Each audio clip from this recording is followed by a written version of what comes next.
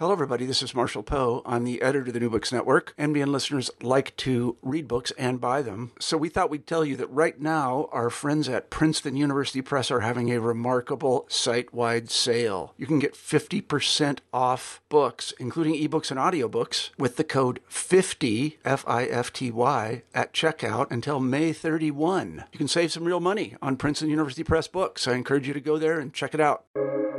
Welcome to the New Books Network. Hello and welcome back to the New Books and Indian Religions podcast, a podcast channel here on the New Books Network. I'm your host, Dr. Yājñavalkya, and more importantly, it is my pleasure today to welcome to the podcast Dr. Stephen Lindquist, who is Associate Professor of Religious Studies and Director of the Asian Studies at SMU, and is the author of a brand new, exciting SUNY publication, The Literary Life of Yājñavalkya. Stephen, welcome to the podcast. Thank you so much for having me here. Delightful. I've been an admirer of your work for some time, and we've collaborated here and there in the past, I believe. And it was only a matter of time until I had the pleasure of having you on the podcast. I'm glad that we're able to cover your work. Unlike perhaps the vast majority of the publications on the podcast, this is actually in my own subfield of Sanskrit narrative. So fascinating work. Could you tell us a little bit about? I realize that you might have to read the book to answer this question, but, in a cursory manner, who is Yājñavalkya? Who is this dude? Well, first of all, read the book. Yeah, of course. No, of course. No, well, Yājñavalkya is a figure any of us involved in Hindu studies is familiar with in some fashion, particularly the Yājñavalkya from a text known as the Brihadaranyaka Upanishad. And within that context, he is a central figure involved in a public debate at court, a private discussion with the king, and then a private discussion with his wife. A central figure who, in another part of the text, is said to be the founder of this particular school, the White Yajurveda, the Shukla Yajurveda. So this figure is so well known, not the least of which because the Upanishads, while primarily viewed as philosophical texts, also have a series of narratives within them. And many of us in teaching Hinduism use those narratives as a way to bring students in to the text. And Yājñavalkya is a particularly sharp-tongued individual, innovative individual that has a quite developed character.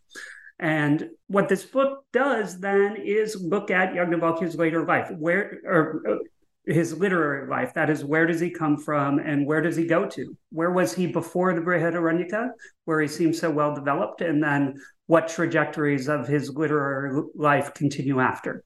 This very, part of what's quite exciting about the very title of the book is the word literary, the literary life of Yājñavalkya. And what can you say about that? Is that typical? Is that innovative? That's not typical for the early material. Those in epic studies, I think, would be more familiar with this approach, or perhaps also in other religious traditions, such as stories of the Buddha. In this case, most of the work on Yājñavalkya to date, not all of it, but most of it, has been concerned with two different trajectories. One is to figure out, is he a historical individual and when? The other trajectory is to take him as the central figure of philosophical thinking, especially within Advaita Vedanta. What hasn't been done is to look at him as a literary figure. And to me, this seems to be the natural place to begin rather than looking at his historicity, because what we have is literally only narratives. And so, to my mind, the natural place to begin before asking historical questions is to ask literary ones, and to consider, rather than saying, here's how we know this particular individual may have lived at this time, and these passages refer to a historical one, these passages to a mythological one, instead to step back and say, what we know is of a literary individual, and how can we approach that with literary questions before going to historical ones, which are, of course, important questions. But I think you end up with limited purchase in making historical claims before you grapple with the literary, because that is the nature of the evidence we have. Yeah, that methodology very, very much resonates. And I've said in a few different places that, albeit diachronically produced typically, the epics, the Puranas, the Devi Mahatmya, so much attention was paid to how the patchwork quilt ends up. And so, before we pull it apart, let's pay attention to the fabric of the narrative. And there's an edited volume coming out that McComas, Taylor, and I put together. We're 18 contributors. Various methods. It's in the Sanskrit epics and Puranas, but sort of we think of it, or we think of it overarchingly, as we talked about in the intro, as they're all united in a literary lens and sort of taking seriously the story world. And on the one hand, there are Indologists who would be baffled by that approach, or at least it would be sort of not the instinctive. And yet, for many, particularly teaching continuing studies, people are sort of stymied that one wouldn't take a literary lens to a story world of a text. And it seems that in Indology in particular, there seems to be a little bit of a tension there between diachronic and synchronic approaches. Yeah, well, I think part of it has to do with training, and part of it has to do with the nature of the text. So part of it that has to do with training is those people concerned with the earliest material are usually trained in some fashion as philologists or linguists, whose concerns are especially more historically oriented. The problem when it comes to the genres, I would put, taking that one group and say, not that they're really in opposition, but you can think of them that way. Take that group in opposition to those people who study the epics, where their training is equally in Sanskrit, but with different concerns. But the other is when you look at the early material, the Upanishads are somewhere betwixt and between, right? Because we do have narratives within them, some of them that are quite extended, such as the ones with Yājñavalkya. But prior to that, narratives are very short when they do appear. Those people with literary concerns will maybe use them as examples here and there, but usually don't delve into the specifics of them. And so you get, on the one hand, the textual historians, the Indologist classicists, on the other hand, the literary folk. And the Upanishads very often are taken to be, the Upanishads tend to go off in their own trajectory amongst darshana specialists or Indian philosophy. And so looking at the Upanishads for narrative, for character, for various types of rhetorical strategies in the course of a narrative, with a couple notable exceptions and very important exceptions, but just it isn't generally done. And so you end up with this in between both of genre and in between of specializations. Now, of course, beyond the Upanishads, this figure makes many cameo appearance throughout the ages in various genres. Say a little bit about the various genres and iterations of this character. So probably like most people, when it comes to Yājñavalkya, I became first intimately familiar with him in the Brihadaranyaka. And that's where I became interested in, well, where did he come from? Because he seems rather well fleshed out here. There must be a backstory. And so in that case, particularly the Shatapatha Brahmana, that is the ritual technical manuals, he shows up a number of times, not in extended narratives. There are a couple that are longer, but in most of the cases, it is side mentions of sorts. Very important side mentions, but not extended passages that give much of a context. But it does give us the background that, at least so I show in the book, that background from which the character of the Brihadaranyaka is drawn from and expanded upon.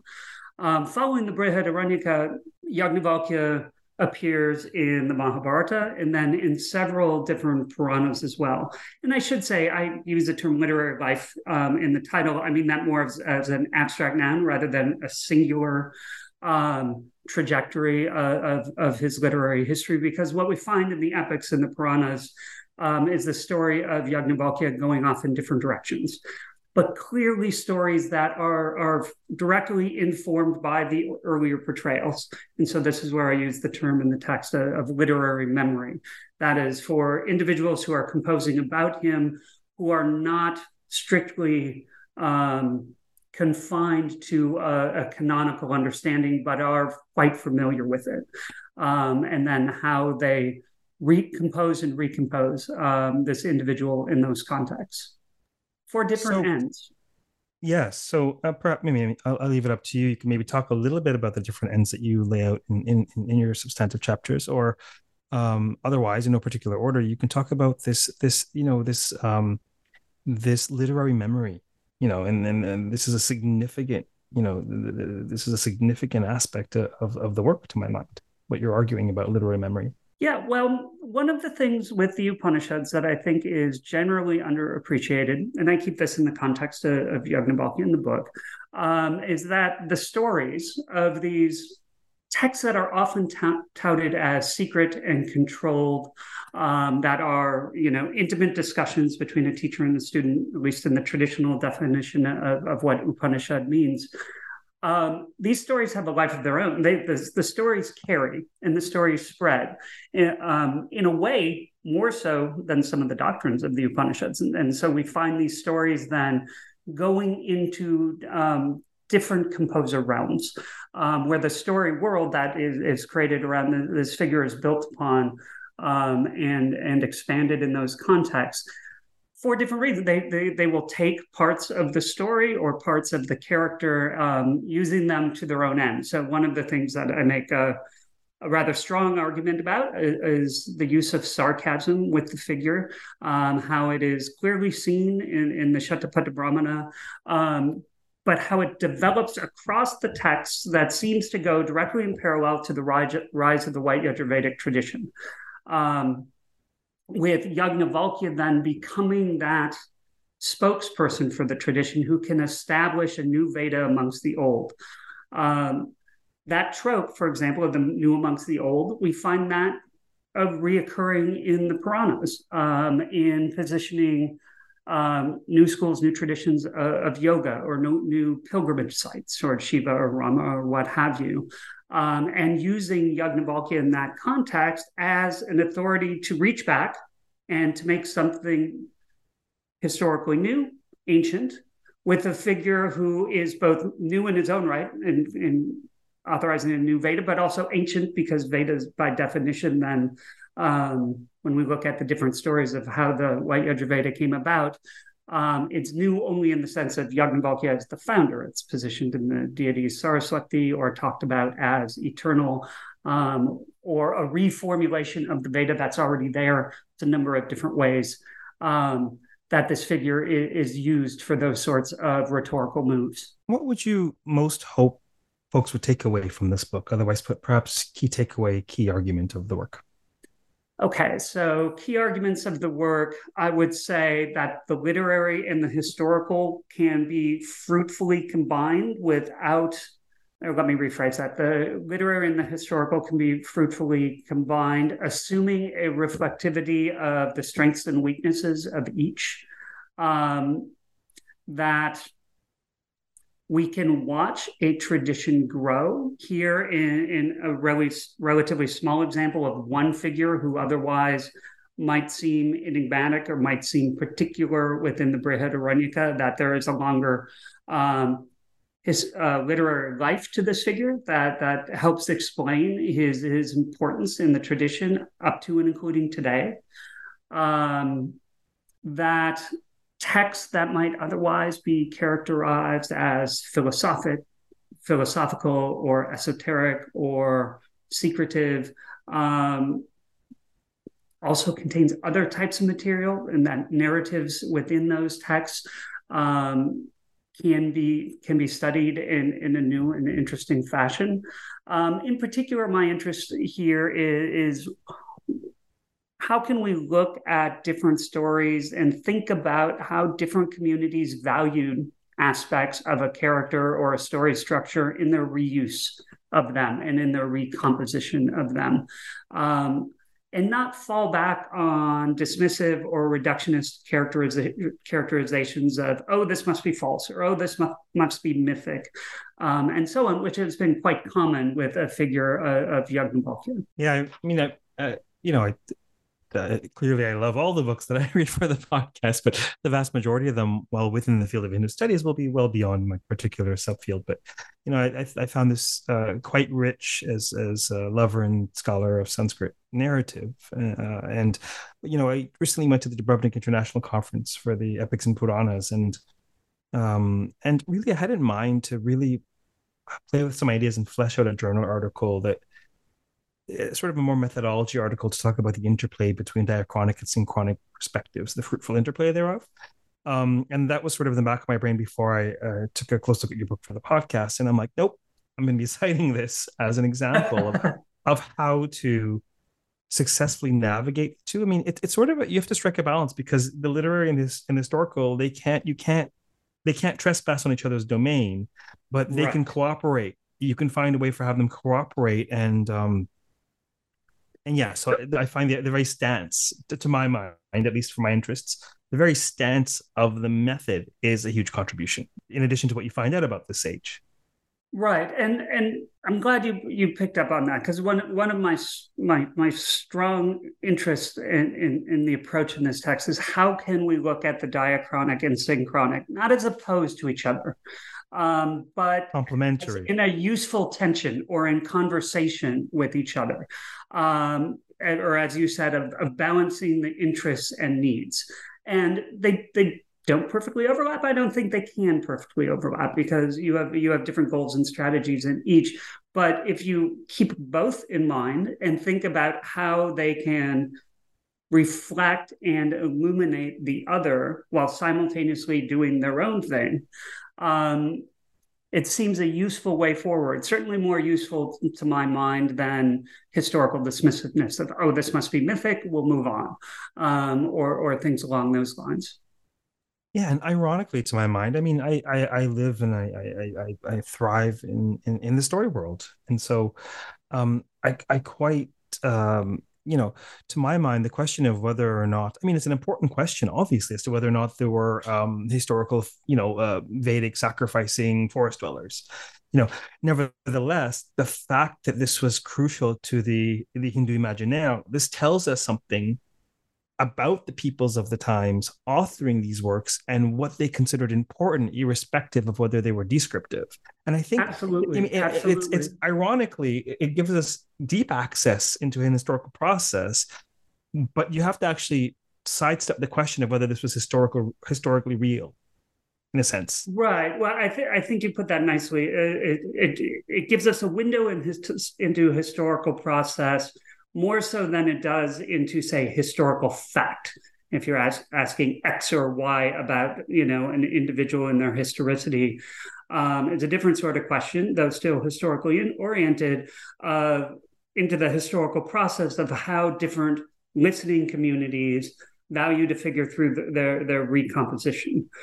One thing that you mentioned in thinking about story worlds, which both me and you are very much interested in thinking of this tension between the historical and the literal, is thinking of multiple story worlds depending on the hearing audience, or then eventually with writing the reading audience, of what was historically likely the concerns at any particular point in time when a composition was made, entering into in a fashion that story world and trying to understand the concerns and motivations of that particular time versus, say, the story world centered around a similar narrative and similar characters 500 years later.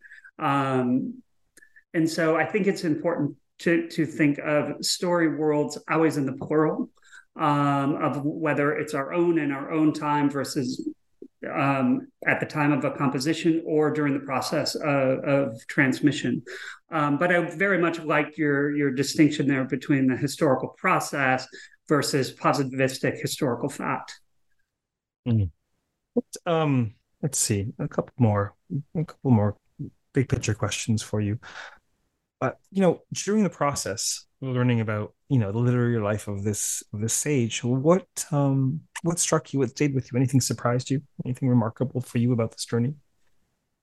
Anything remarkable about the story? Oh, well, so many things. The journey of the I mean, the one thing that has always driven me in my interest in the Upanishads more broadly, but then also in other aspects of religious life is there are forests and the trees, folks, and I like to see myself as somewhere in between. But the one thing I always find the most fascinating and surprising is going down the rabbit holes of looking at oddities or riddles or enigmas within text. Because for me, that's a little bit like chum in the water. It's like, oh, this doesn't make sense. Give me a minute. I'll figure out how maybe it does.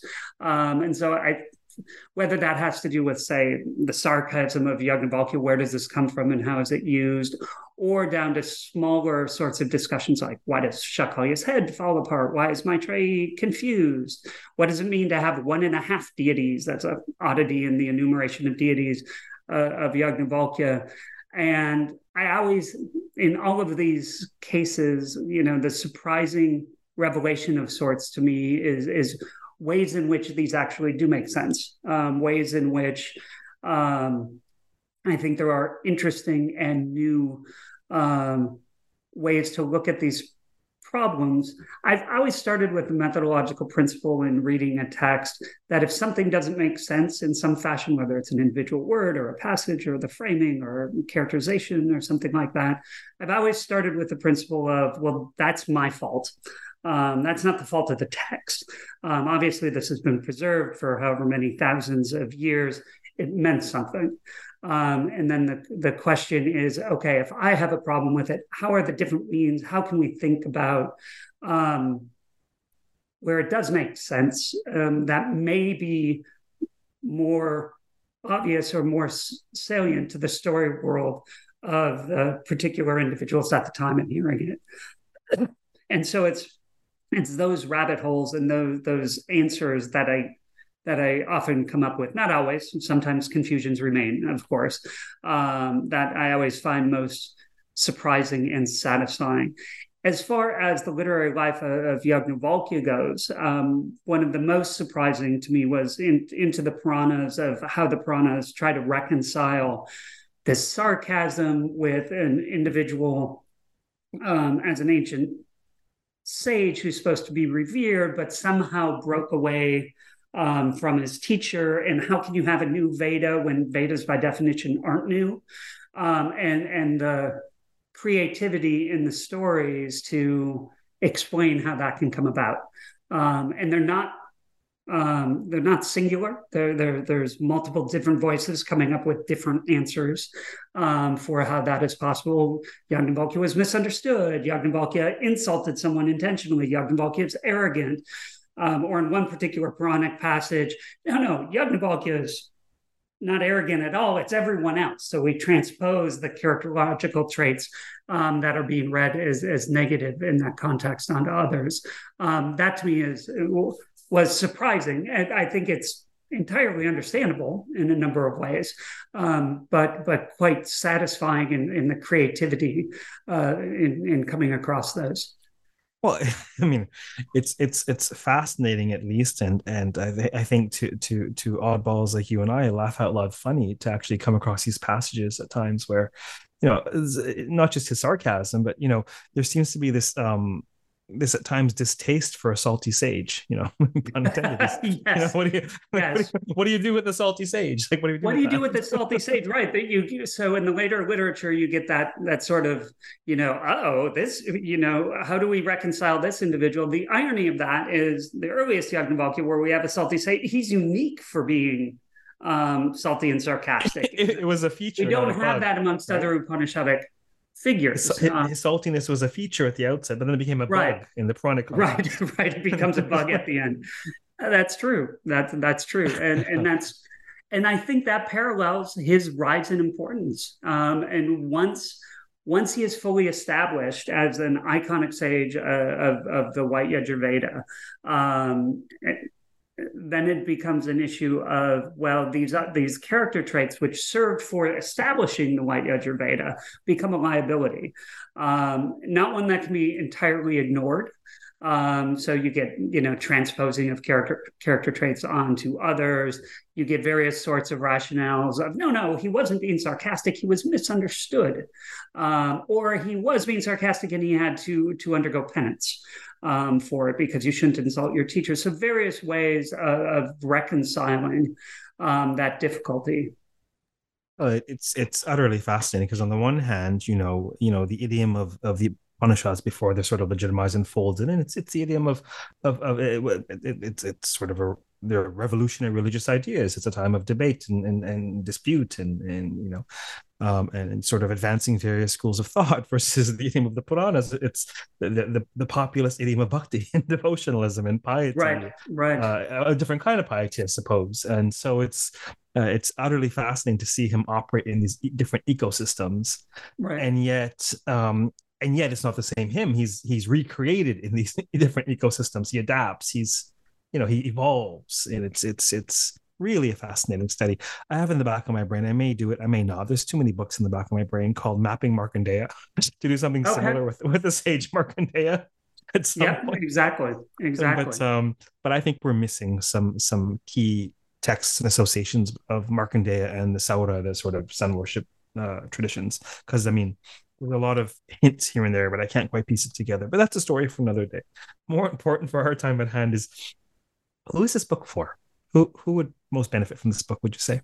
First and foremost, any student or teacher of Hinduism. Yājñavalkya is one of these figures. He repeatedly comes up. Anyone who teaches Introduction to Hinduism or takes a Hinduism course will come across him. So that would be first and foremost, whether undergraduate or probably especially graduate level. Undergraduate level, there are parts of it that I think could be incredibly useful. Maybe not the whole book, particularly the Brahmana section. Is more for specialists, but the rest would. So students and scholars of Hinduism, first and foremost, students and scholars of Sanskrit literature, whether explicitly religious or not, students and scholars, and potentially the general public with interests in mythology. One of the things that's nice about about studying Yājñavalkya here is we can look at a long trajectory. And you mentioned Markandeya and having some difficulties of some of the earliest material. Where does something come from? With Yājñavalkya, and this is particular to the white Yajurvedic Shaka and the way that the texts were produced, we are able to lay out a pretty straightforward relative chronology of the development of the story. Yes, of course, there are gaps because there are always gaps, but it is a coherent, larger narrative about a figure in the narratives that he's in. So Hinduism, mythology, Sanskrit literature, South Asian studies more broadly, I think a number of people would find a benefit or interest within. So I'll close just with this. Thank you very much for appearing on the podcast today. Well, thank you very much for having me. It's been a pleasure. For those listening, we of course have been speaking with Stephen Lindquist on a brand new fascinating SUNY publication on the literary life of Yājñavalkya. Until next time, keep listening, keep reading, and keep contemplating literary characters and maybe even the complementarity of diachronic and synchronic perspectives. Take care.